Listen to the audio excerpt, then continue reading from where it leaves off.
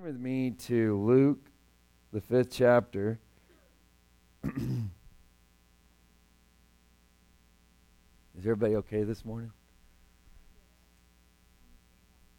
6 o'clock, sorry. Yeah, Antioch's at 6 o'clock tonight. And I will say, typically they're not long services. I'm not going to say that about tonight, though. I have no clue. They're having I believe they're having a young man come in, Jake. I believe he's coming to lead worship tonight, and he's decided just to stay the night there at the church tonight, so he has nowhere to go. He just worshiped the Lord all night long, and so, I mean, I don't know if that's going to sell you on coming or not coming. I just want you to come because you have a heart for the Lord, not because I sold you on it. So that's just kind of my thing. And I'm not saying if you don't come doesn't mean you don't have a heart for the Lord, but it might. Let's just be honest. It might. So I'm not going to make that judgment call unless I sit down and talk to you one-on-one. Then I'll know whether you have a heart for the Lord or not.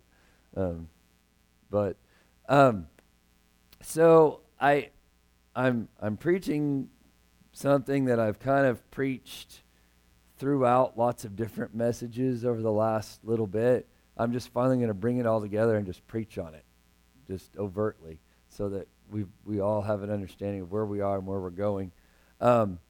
So, as many of you know, I'm a cross country coach. I coach people to run, which is it awful? Is that what you just mouthed? It's terrible. I thought I said the word awful. And I've preached on that a time or two here, is that running. It is terrible, and I don't know why people do it, but I get paid to tell them to do it, so there you go. But there's this really awesome thing that happens. It's not awesome, it's terrible.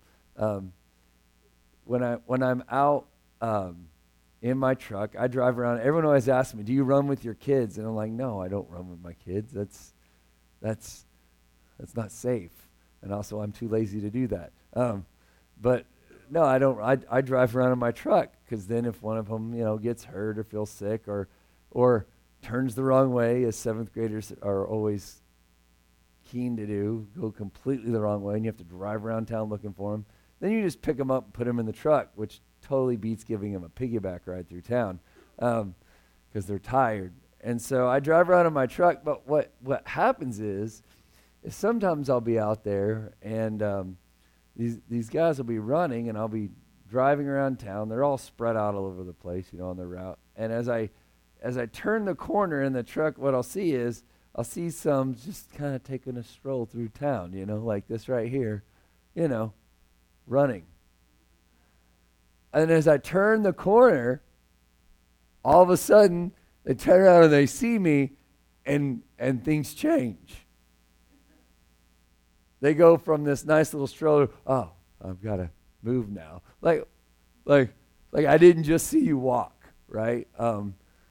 They pick up the pace, they start running, and I don't know. It's like, you're not fooling anybody, because here's the deal. Even if I never saw them walk, right? If they were able to really hide it from me, the fact that they're walking, when September hits and that first cross-country meet hits, right, and they're running circles around this field, it's going to become very apparent which ones are running in practice and which ones are walking in practice, right? I mean, it's going to be very obvious. Like, "Oh, why did you struggle so much today?" "Well, I have something I need to tell you. I've been walking in practice." "Really? Really, I didn't know. I didn't know." And it's funny because I see it time and time again. And when I preached early at the beginning of the sermon, I preached on running, right? And how this life is like a run. But the reality is some of us are kind of that way in our Christian walk, is that we run when other people are watching us, but when we're by ourselves, we walk. Maybe we stop running altogether. And I'm not going to re-preach my running sermon from earlier in the summer, but we we come to a place where we only move if someone's watching us. And to a degree, there's some spiritual truth in that, because accountability is a real important thing in our Christian walk. So I'm the cross-country coach, and it's really important that I show up to practice. It's important my runners show up and actually do the work, but it's also important that I show up and give them advice on where to run, how to run, and then as they're running, give them advice individually of what they need to change and do differently so they can be a better runner, correct? And then how many know sometimes the only reason you show up to practice, the only reason you don't stop and walk is because you know Coach might be coming around the corner. I think the same is true in our Christian life. I think there's days where I will pursue Jesus Christ because I love him and because I want to be closer to him, but there are days in my Christian life where the only reason that I don't fall off the bandwagon is because I know I have people holding me accountable. Correct? This is biblical. And what we call this is called discipleship. In Luke chapter 5, verses 4 through 11, this is something I've preached on a few times. Like I said, I'm basically just pulling everything I preached on together through all these different sermons. But in Luke chapter 5, it says, "And when Jesus had finished speaking, he said to Simon," that's Simon Peter, "Put out into the deep and let down your nets for a catch. And Simon answered, Master, we have toiled all night and took nothing." That's like my deer season last season. I sat in the stand, I don't know how many hours, and took nothing. But I kept going. "But at your word I will let down the nets." And when they had done this, they enclosed a large number of fish, and their nets were breaking. They signaled the partners in the other boat to come and help them. And when they came, they filled both the boats so that they began to sink. That's a great day. But when Simon Peter saw it, he fell down at Jesus' knees, saying, "Depart from me, for I am a sinful man, O Lord." For he and all who were with him were astonished at the catch of fish that they had taken. And also with him James and John, the sons of Zebedee, who were partners with Simon. And Jesus said to Simon, "Do not be afraid. From now on, you will be catching men," or from now on, you will be fishers of men, as some translations say. And when they had brought their boats to land, they left everything and followed him. And this is important, and we've talked about before that they left everything and followed him. And what we're going to see is what they've actually done. They've put themselves into a position where the only thing they can rely on is Jesus. What we see if you flip over to John, the 6th chapter, and we're not going to, I'm just going to kind of flip through some of this. In John, the 6th chapter, I'm not going to read it, but it says that Jesus, he feeds the 5,000. You've maybe heard this story where Jesus, he takes some bread and some fish, and people are hungry. There's 5,000 men plus women and children there, so there's a huge crowd. And Jesus, they're like, "We're hungry. What do we do?" And Jesus says, "Let's take what we have." He prays over it. He blesses it. He breaks it, and he gives it. Right? And so as he gives it, it just keeps multiplying and multiplying and multiplying. Everyone gets fed, and they have a bunch of baskets of food left over at the end. That's pretty awesome. And what we see as we read on is that these people are so amazed about this miracle of the bread that they want to make Jesus king, because it's like, oh my goodness, here's a guy that can take care of us miraculously. Talk about a great welfare program, right? We don't have to worry about our poor anymore. This guy can just literally make food. And Jesus, he takes a step back, and if you have a heading in your Bible, in verse 22, it says, "I am the bread of life." What Jesus then goes on to say is like, look, you guys are really impressed. And they seek him out. They seek him out. And what they say is, like, Jesus goes away, and they go seek him out again. They follow him. And they're like, "Okay, Jesus, we want to see more miracles. We want you to prove that you really are who you say you are." And Jesus is like, "So you just really want the miracles." And Jesus said, "I am the bread of life. You want bread, but I'm the bread that you want." And he compares it to a story of Moses in the desert. And this is what happens to Moses in the desert.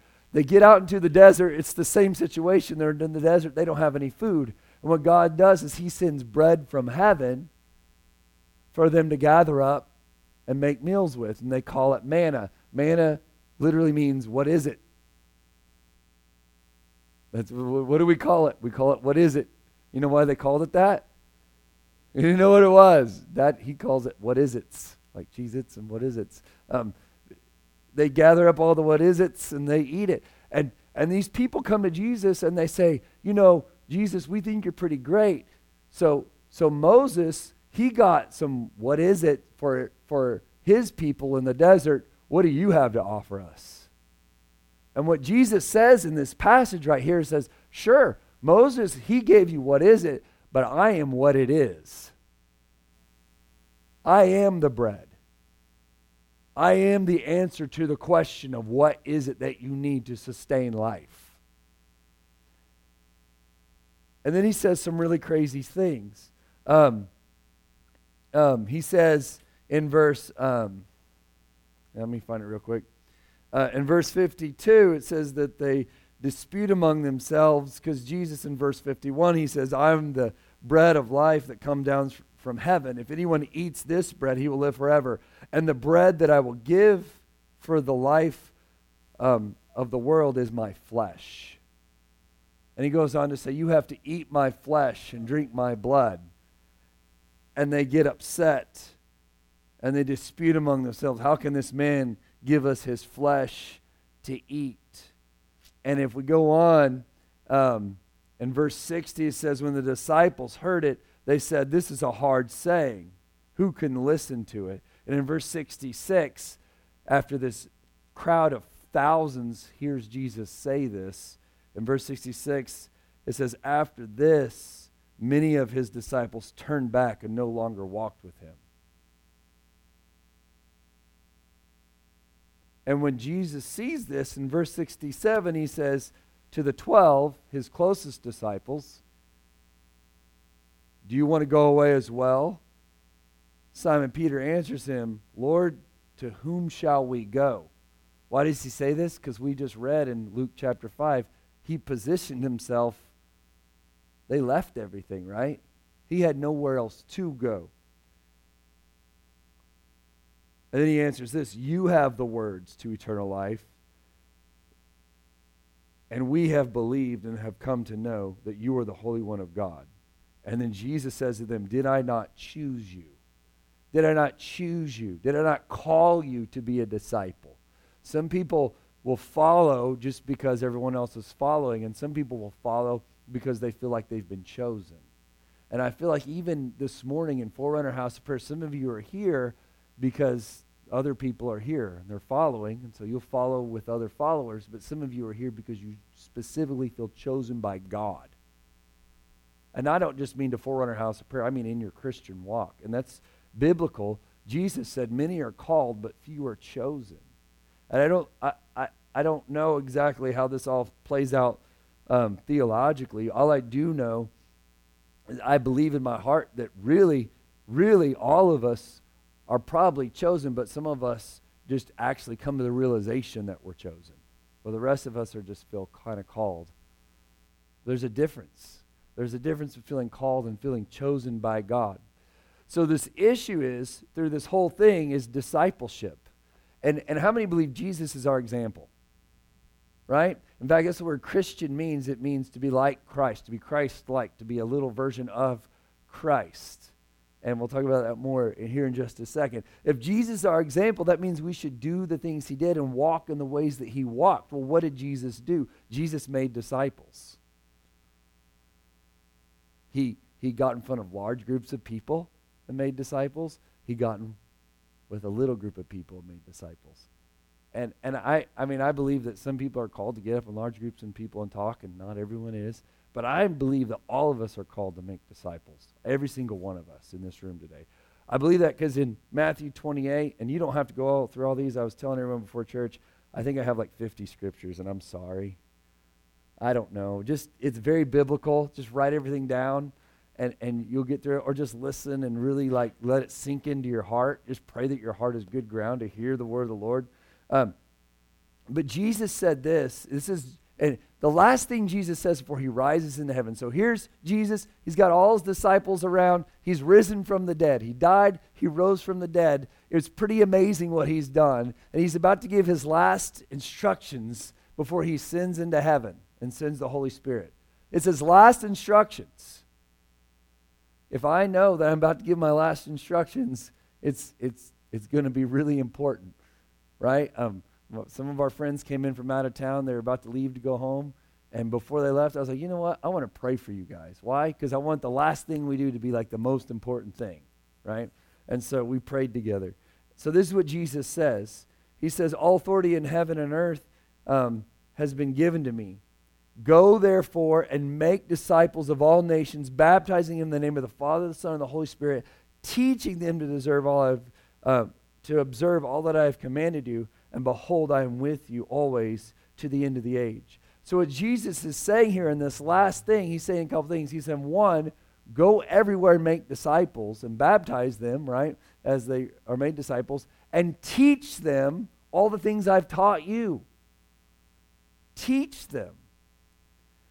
And so this doesn't mean like a teacher, like everyone sit down and let me teach you, but rather the way Jesus taught. How did Jesus teach? How did Jesus teach? Well, Jesus, he would just get with some guys and they'd just be walking along and he'd go, hey, you see those lilies right there? And they'd all kind of stop and look at them, a bunch of grown men looking at lilies. He's like they don't worry. And yet look how beautiful they are. You shouldn't be worrying either. He's addressing something that was going on in one of their hearts right then. Like, we're following this guy Jesus around. He has no money. He has no home. And he's probably worried. Like, if I was following Jesus at that time, I'd be worried all the time. Like, what are we going to eat? He's like, worried about what you eat? Look at that bird. Look at that bird. It doesn't worry about what it's going to eat. Right? The Lord, he sees all those sparrows. And so this is the way Jesus, he's just walking along, living life, and as he lives life, he's pulling what they're going through and using it as a moment to teach these 12 guys who are really close to him. And I believe that's an example of how we live. So Jesus, he dies on the cross, he rises from the dead. You know what the first things he does when he rises from the dead? He doesn't start a big megachurch. And I'm not against megachurches. Jesus had megachurches, right? He had thousands of people following at different places. But he used the megachurch to call individual disciples closer to him. And it wasn't just the 12. He had like 3 that were really close, and he had 12 that were kind of close. And then he had others that were close too, because in the upper room there was 120 that day. So there was layers of people in proximity to Jesus. He was pulling people in close to relationship with him. But when Jesus rose from the dead, he took time to disciple people individually. So these guys, they see Jesus die. They don't know that he's risen from the dead. They think he is. They've heard that he might be risen from the dead. And so they decide, like, they're in Jerusalem and they need to go take care of some business in the next town over. So they start walking, these 2 guys. And as they walk, this other dude walks up next to them and starts talking to them. And as they're walking along, and they're kind of talking about how Jesus died and that they're saying he's risen from the dead. And this guy's like, Jesus? Who's Jesus? And they just stop and look at him like, where have you been? You've done that before, like when you're talking about a news event. Ever done that? And some of the group's like, what? We were talking about licking the ice cream thing. You've seen that? We were talking about licking the ice cream the other day, and someone with us goes, what? What are you talking about? Like, where have you been? People have been taking the lids off ice cream, licking them, and putting back in the freezer. Where have you been? Some of you are like, I haven't heard of that. I'm just going to say, don't buy your ice cream unless it's sealed off, because that's gross. That's the way they were with this guy. They were like, where have you been? This Jesus guy, he's stirred up Jerusalem. And so the guy walks along with him, and as he's walking along with him, what they don't realize, The guy who's playing ignorant here is actually Jesus himself. He's pretending like he doesn't know what's going on. And what he does, this entire walk to the next town over, which would have taken them a better part of the day, he spends the whole time going through the Bible and teaching them the Word of God. That's the way Jesus spends his time when he rises from the dead. Getting in the Word with two guys. Two. Not hundreds, not thousands. Two. And they go in and they eat. Jesus eats a lot. I'm telling you, I'm preaching a whole sermon here on eating very soon. It's so biblical. I think it helps us get to know each other better. You feel better when you eat. We're also going to talk about fasting too. Fasting is also important. But which one? Yeah, which one's the fasting Sunday? Which one's the eating Sunday? Because I need to make sure I do and don't show up. So it says, and I'll just read to you. This is all in Luke chapter 24. It says, and beginning with Moses and all the prophets, Jesus interpreted them all the scriptures, in the scriptures, the things concerning himself. This is his walk to the road to Emmaus, is what it was called, on the road to Emmaus. And it says in verse 35, then what happens is these guys, they freak out when they realize it's Jesus. And once they realize it's Jesus, he just disappears. So you know what they do? They run all the way back to Jerusalem. That was definitely a cross-country race. And when they get back, it says they told what happened on the road and how Jesus was known to them in the breaking of bread, which is eating. And then this is what happens. While they're standing there, Jesus appears.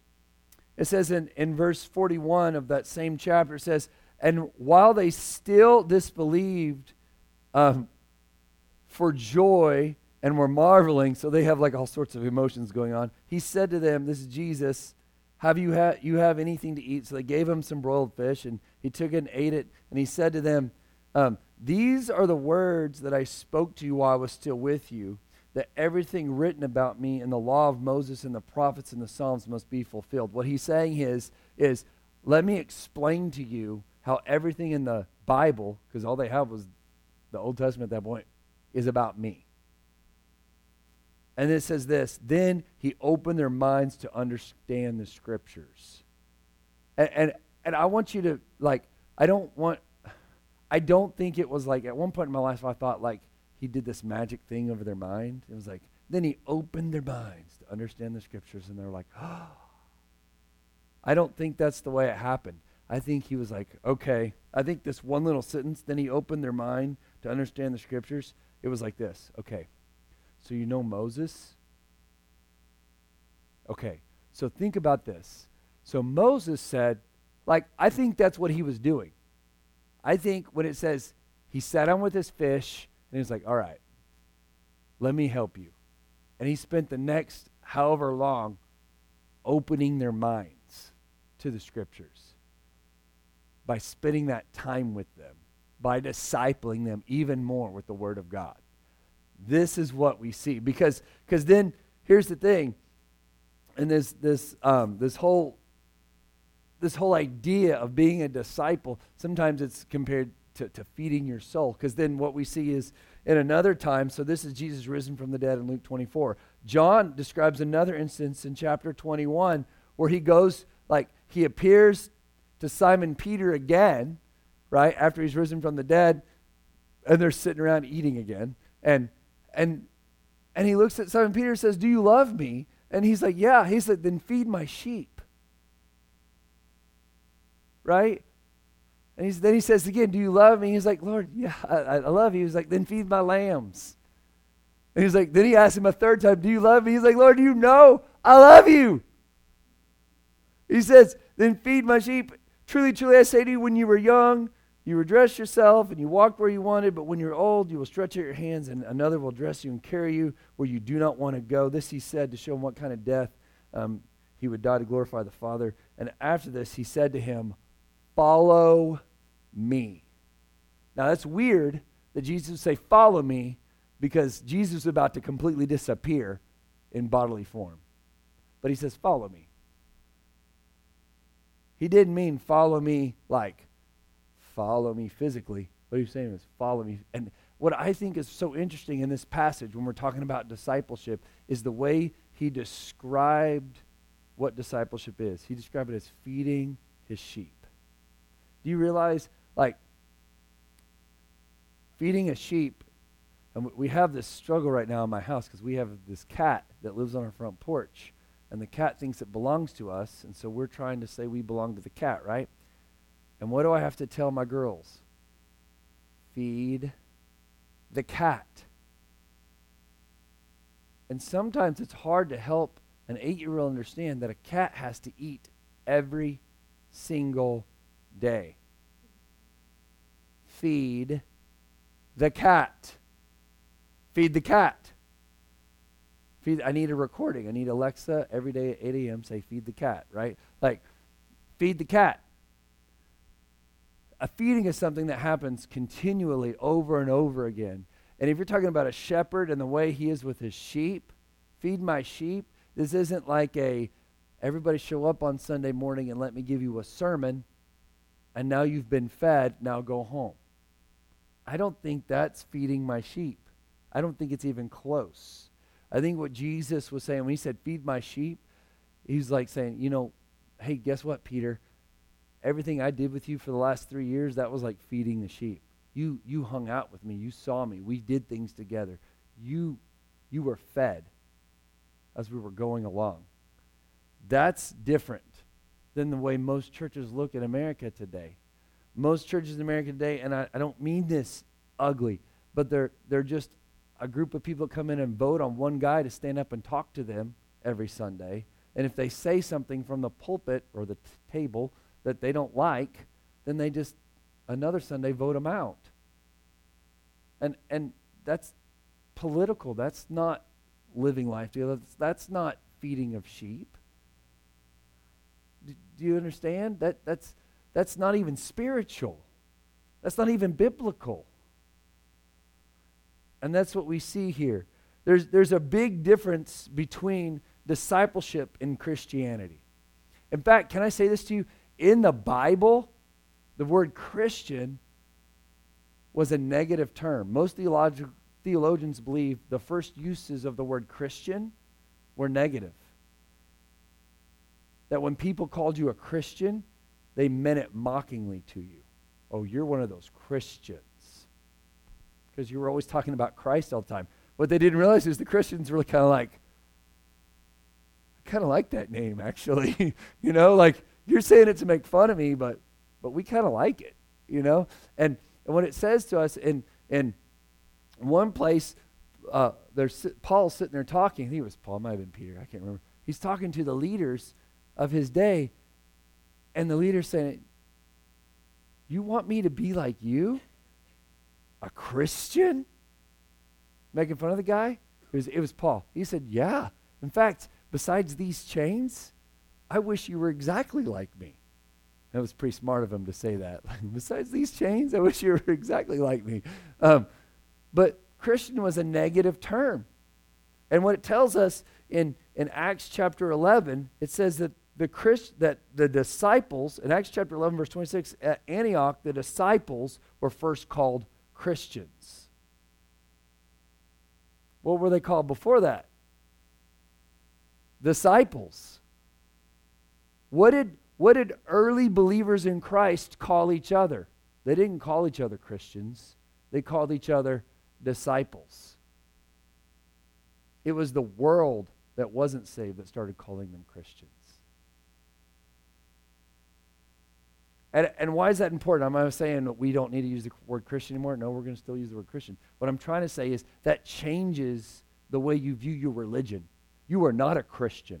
Because the word Christian is that's that group, that's what the world thinks. That's that group of people who believe this kind of thing, and they vote Republican all the time, and like all this stuff that may or may not be true. Guess what? I'm not. When I'm talking to someone in the world, I'm going to stop using the word Christian for myself. I'm going to start calling myself a disciple. because that's the same thing. Christ follower, because in the Old Testament, the word disciple doesn't even appear, but the word follower does, and it means the same thing. The word disciple, get this, I think you say it in the Greek, mathetes, I think is the way you say it. It means pupil or student. And if you hear that word math in there, and you're like, I think I just heard the word math, and that makes me gag a little, it's similar, right? That's kind of where it comes from. How do you learn math? With lots of studying and lots of people spending time with you and saying, okay, this is how you do it. But it literally means to be a student or a pupil. That's what a disciple is, a student or a pupil, someone who sits and studies underneath you. What I think is amazing is that when we see the baptism of the Holy Spirit, because we're Pentecostal, right? And we think, oh yeah, the baptism of the Holy Spirit, woo! When you get baptized in the Holy Spirit, you speak in tongues and do crazy stuff. Okay, kind of, maybe. We've talked about that in here. But get this, this is what's funny. After they were baptized in the Holy Spirit in the book of Acts, so Holy Spirit falls on them, they speak in tongues, but that's not the only sign. The second sign is they had boldness to speak the word of the Lord. And then lots of other people came to Jesus that day, and they were also filled with the baptism of the Holy Spirit. And then get this. This is what happens also as a result of the baptism of the Holy Spirit. It says, so those who received his word were baptized, and they were added that day about 3,000 souls, and this is what happened. And they devoted themselves to the apostles' teaching and fellowship and to the breaking of bread and prayers. You know what that is? That's discipleship. Devoting yourselves to teaching, spending time together in fellowship and praying together, that's being a disciple. So when you're baptized in the Holy Spirit, you will become a disciple. It happens, that's not the only other place. In Acts chapter 10, they're baptized, another group of people is baptized in the Holy Spirit. Another group. And they get excited because before it was just the Jews who were baptized in the Holy Spirit. Now it's the non-Jews, the Gentiles who are baptized in the Holy Spirit. And when they get baptized in the Holy Spirit, it says that they were extolling God and they were praising God, and all the Jews were amazed, like, oh my goodness. And then Peter says, can anyone withhold water for baptizing of these people who have received the Holy Spirit just as we have? And he commanded them to be baptized in the name of Jesus, so baptism is a good thing. And he says this, then these people who have been baptized in the Holy Spirit, they looked at Simon Peter and all these guys, and they asked them to remain with them. Why? Hey, will you please stay with us for a while? Why? So they could be discipled. They realized, now that I've been baptized in the Holy Spirit, I need to know what in the world's going on. I need someone to disciple me. And so they stay with them. This is not the only place. It's all through the book of Acts. In Acts 8:30, there's this guy, Philip. He's walking along. He sees this complete stranger reading Isaiah. And he says, hey, do you want to know what that really means? And he spends time with the guy. He disciples him in that moment. And the guy gives his life to Christ from reading the Old Testament.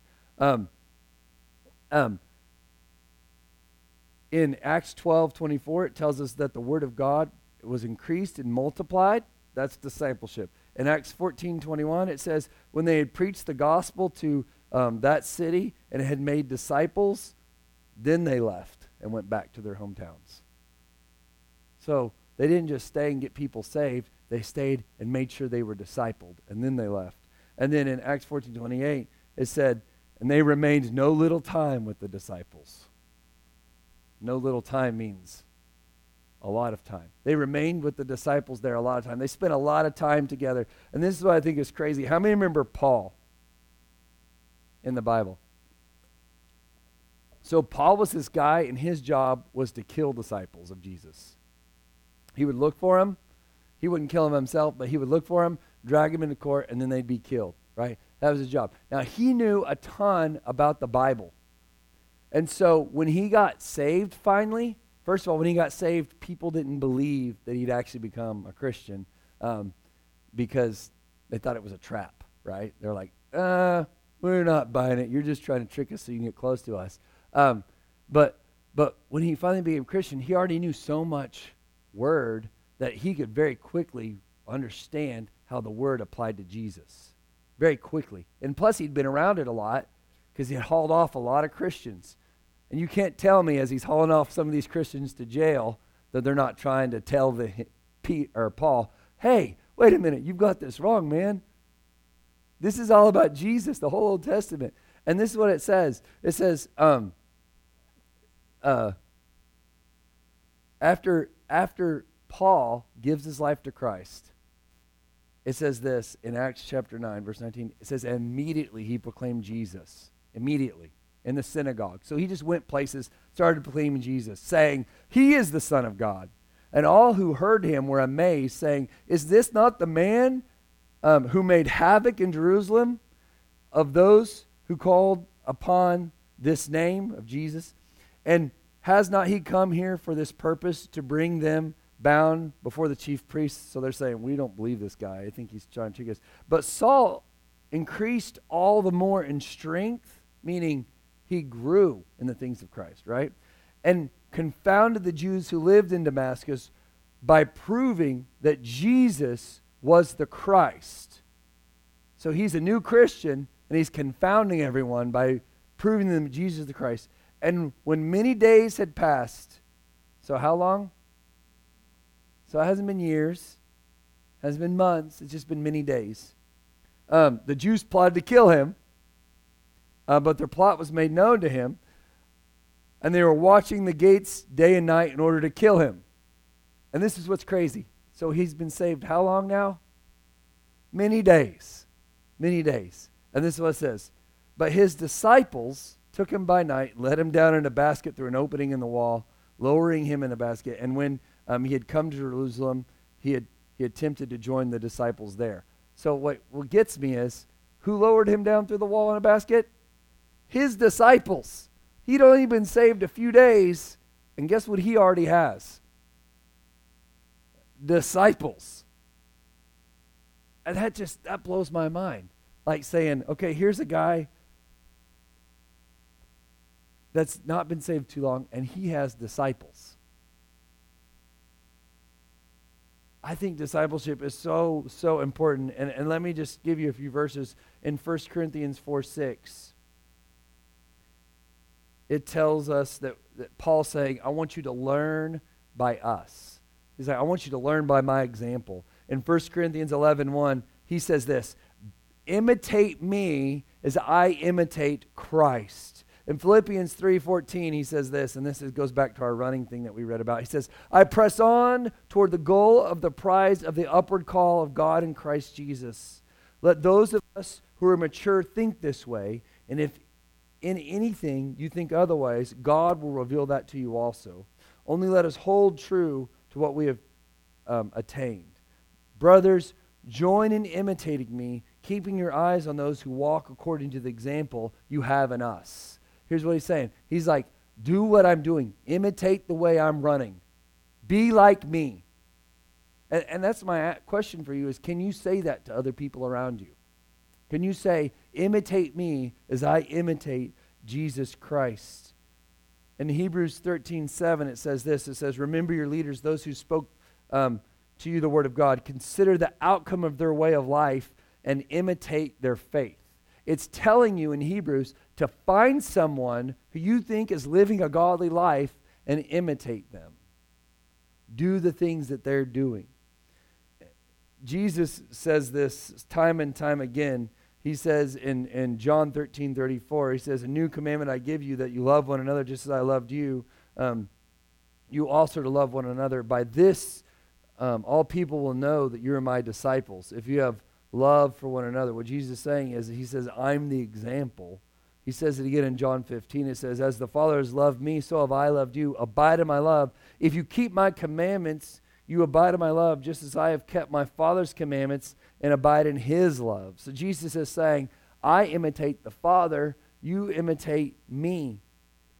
In 1 John, John tells us, he says, whoever says I know him but does not keep his commandments is a liar, and the truth is not in him. But whoever keeps his word, in him truly the love of God is perfected. By this we know that we are in him. Whoever says he abides in him ought to walk in the same ways in which he walked. That's Jesus walked. And this is even in the Old Testament. Isaiah, he said this. He said, the Lord has given me the tongue of those who are taught, that I might know how to sustain with a word him who is weary. What he's saying here is, God has showed me how to lift someone up who is weary by my words. How did he do that? How did God show him that? Well, he says, morning by morning he awakens me. He awakens me and my ears to hear as those who are taught. He said, morning by morning I spend time with the Lord and I listen to him. I get in his word, and as I hear him, I can then tell that to other people. It tells us the same thing in 2 Timothy 2:2. It says, what you have heard from me in the presence of many witnesses, and trust to faithful men who are able to teach others also. The reality is that discipleship should be the way every church in America looks. And instead, what it is just some sort of like thing we kind of sometimes throw in as a small group or a home group or something like that.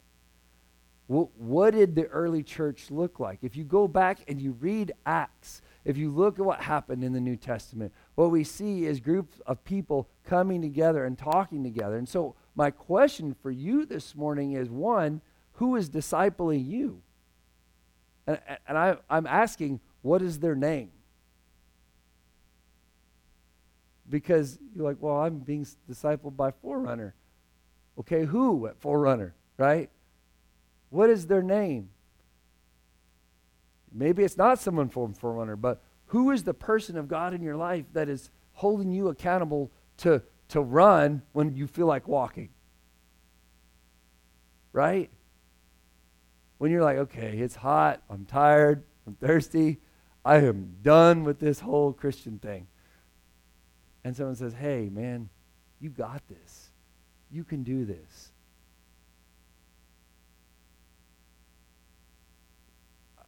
I know with my runners, sometimes you drive around the corner and they just want to give up. And sometimes it's that sweet little, hey, man, I believe in you. You can do this.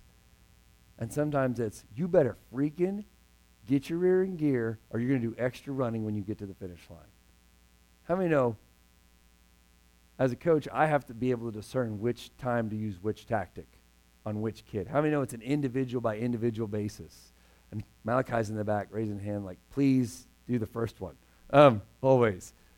But how many know there's a time and place for the harsher one? And both are intended to show the same results in the end. And we need people in our lives that know us well enough to know when we need that comforting word of, hey, you've got this, and when we need that, you better get your butt in gear and start serving Jesus or I'm coming for you. How many know both of those are love? Both of those are love. And if you see it in the life of Jesus and his disciples, they're walking along. Jesus is with Peter, and he says, hey, who are people saying that I am? They all have these answers, and Jesus is like, okay, but who do you guys say that I am? And Peter's like, oh, you are the Christ. And Jesus is like, yeah, you got that, and God revealed that to you. You can hear from God, Peter. Isn't that exciting? And Peter's like, yeah. And Peter's like, yeah, I got this. And then later on, Jesus is like, yeah, I'm going to have to be put to death. And Peter's like, no way, no shape, no how. And Jesus is like, you get behind me, Satan. And he calls the same guy Satan just a few verses later. Both of those were the love of Jesus Christ. Both of those were examples of discipleship happening.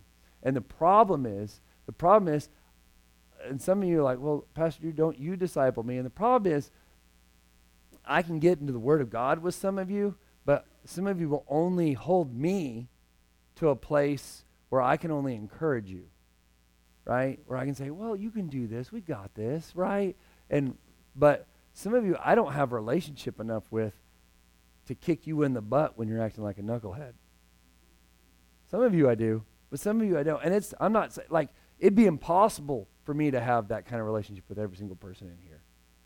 There's just too many. Jesus only had 12 that he could do that with, right? As churches grow, it would be impossible for one pastor to one-on-one disciple every single person in the church. That means we have to be a church who is discipling each other.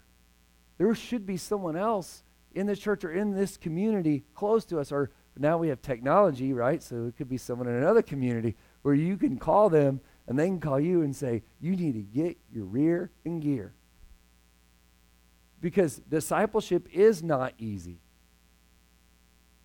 discipleship is not easy, because this is what Jesus described discipleship in Luke chapter 9. He says, as they were going down the road, someone said to Jesus, I will follow you wherever you go. And Jesus said to him, foxes have holes and the birds of the air have nests, but the Son of Man has nowhere to lay his head. To another, Jesus said, follow me.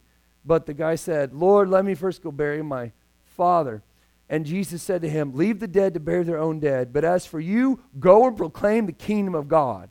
And yet another said, I will follow you, Lord, but first let me say farewell to those back at my home. And Jesus said, no one who puts his hand to the plow and looks back is fit for the kingdom of God.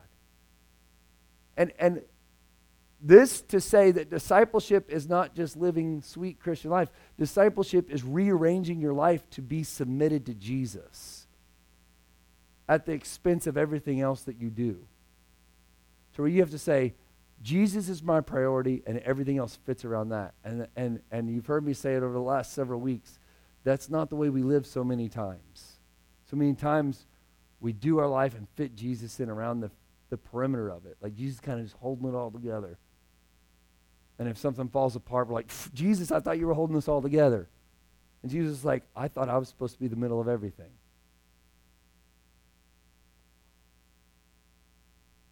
And that has to be when we invite someone into our lives, say, hey, I need you to disciple me. That we need to be willing to rearrange our life for things that they tell us. And I know that, and you're like, well, what if they manipulate the whole situation then and tell me to do really weird stuff? Then don't pick a weird person to disciple you.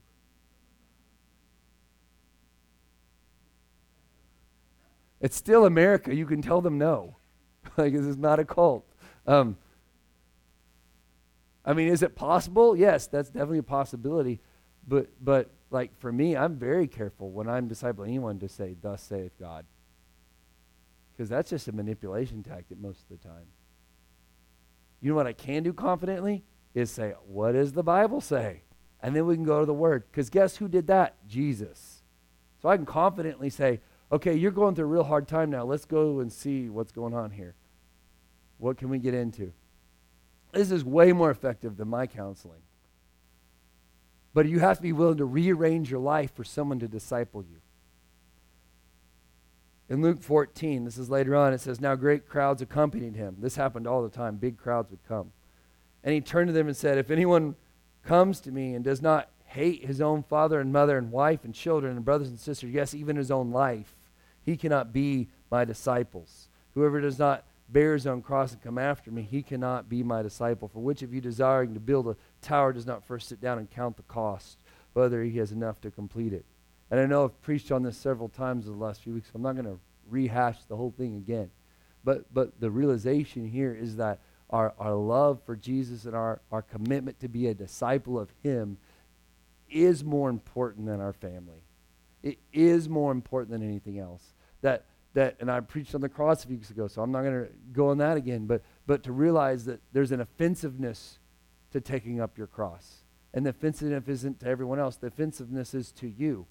When Jesus said, take up your cross and follow me, it offended them at that time. Like, why is he saying that? Crosses are gross and nasty and terrible and a sign of oppression. And yet Jesus wants me to get one. And that has to be our heart when we invite people to be disciples. Because this is what I believe with all my heart, is that every person in here should also be discipling someone. Maybe not yet, some of you.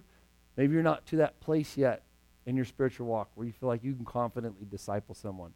But in that case, you should definitely have someone discipling you so that you can get to that place. The goal of your Christian walk is for you to disciple someone. And not so you can just be like, I'm a disciple and I'm discipling someone and now Pastor Drew's happy with me. The reason we want to disciple people is for them to get closer to Jesus Christ. I mean, that's the whole goal of discipleship, is to say, we want people to be drawn in closer to who Jesus is. And it was funny, I was talking last night with one of my really great friends in the world, and we were talking about the Bible and all these things and some of the problems we face in life. And we said it's really interesting because sometimes people just want to argue with you. Like, about right and wrong. And that's, we all struggle with right and wrong, right? Anyone else struggle with right and wrong? Me, you, right? We all struggle with right and wrong. But as you sit down and start talking to people while they're doing the wrong thing, that's kind of the key word. Why are you doing that? It's less of the what they're doing and more of the why are they doing it. And so we can get really offended with the what people are doing. We can get real offended with what people are doing to us, what we see them doing out there, what we see them posting on social media or whatever it is. We get so frustrated with what people are doing, but Jesus is really concerned of why they're doing it. And even in our the denomination we fellowship with, there was so much what for so long. You couldn't wear pants, or you couldn't wear shorts, sorry, and you couldn't wear makeup, and you couldn't drink hot chocolate. Yeah, you couldn't drink hot chocolate for years because it was a drug. Caffeine is a drug, right? We can't be using drugs. And it's like, okay, that's all the what, but why? Why can't we do those things? Why?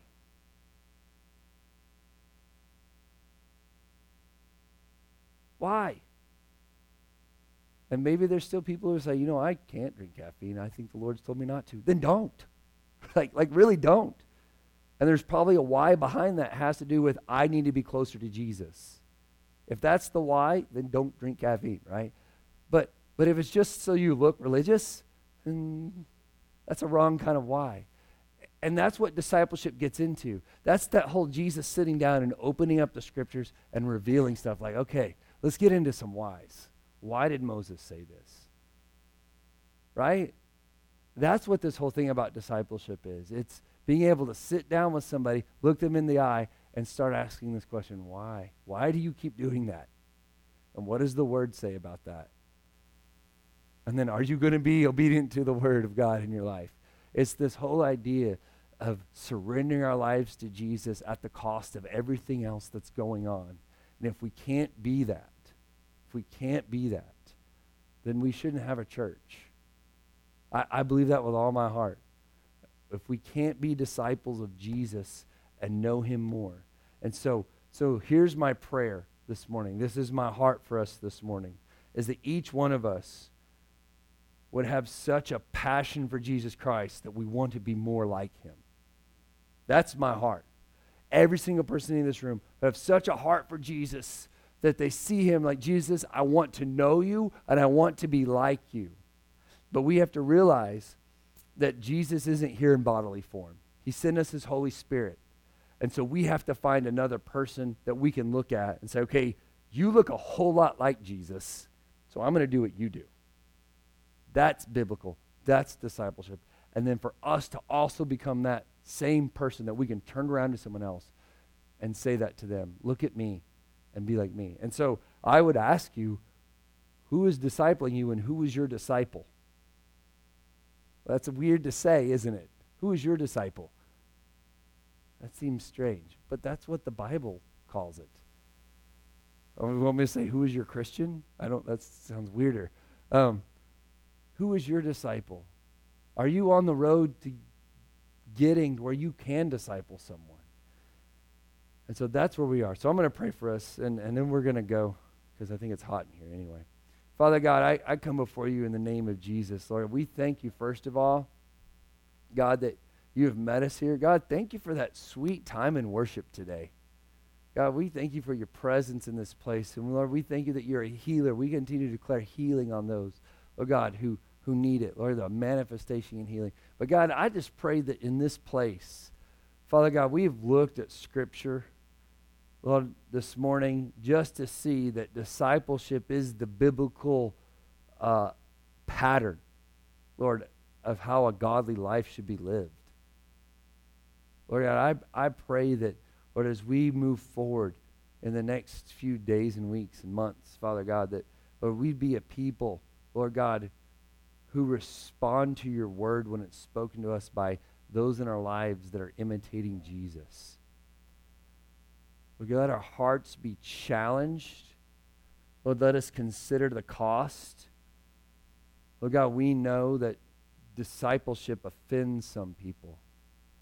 And God, so right now, I just pray, Lord, for a protection on this church. Lord, as we endeavor to be disciples, Lord God, the enemy will try to drive divisions. Lord, but those who are offended by discipleship are offended by the great cost it is of following you. Lord God, we pray for no divisions in this place. Lord God, we pray for peace and unity. Lord God, this is how we know we're disciples, is our love for each other. And so, God, I just pray for outrageous love to be extended all across this place. And I thank you for it in Jesus' name. Amen.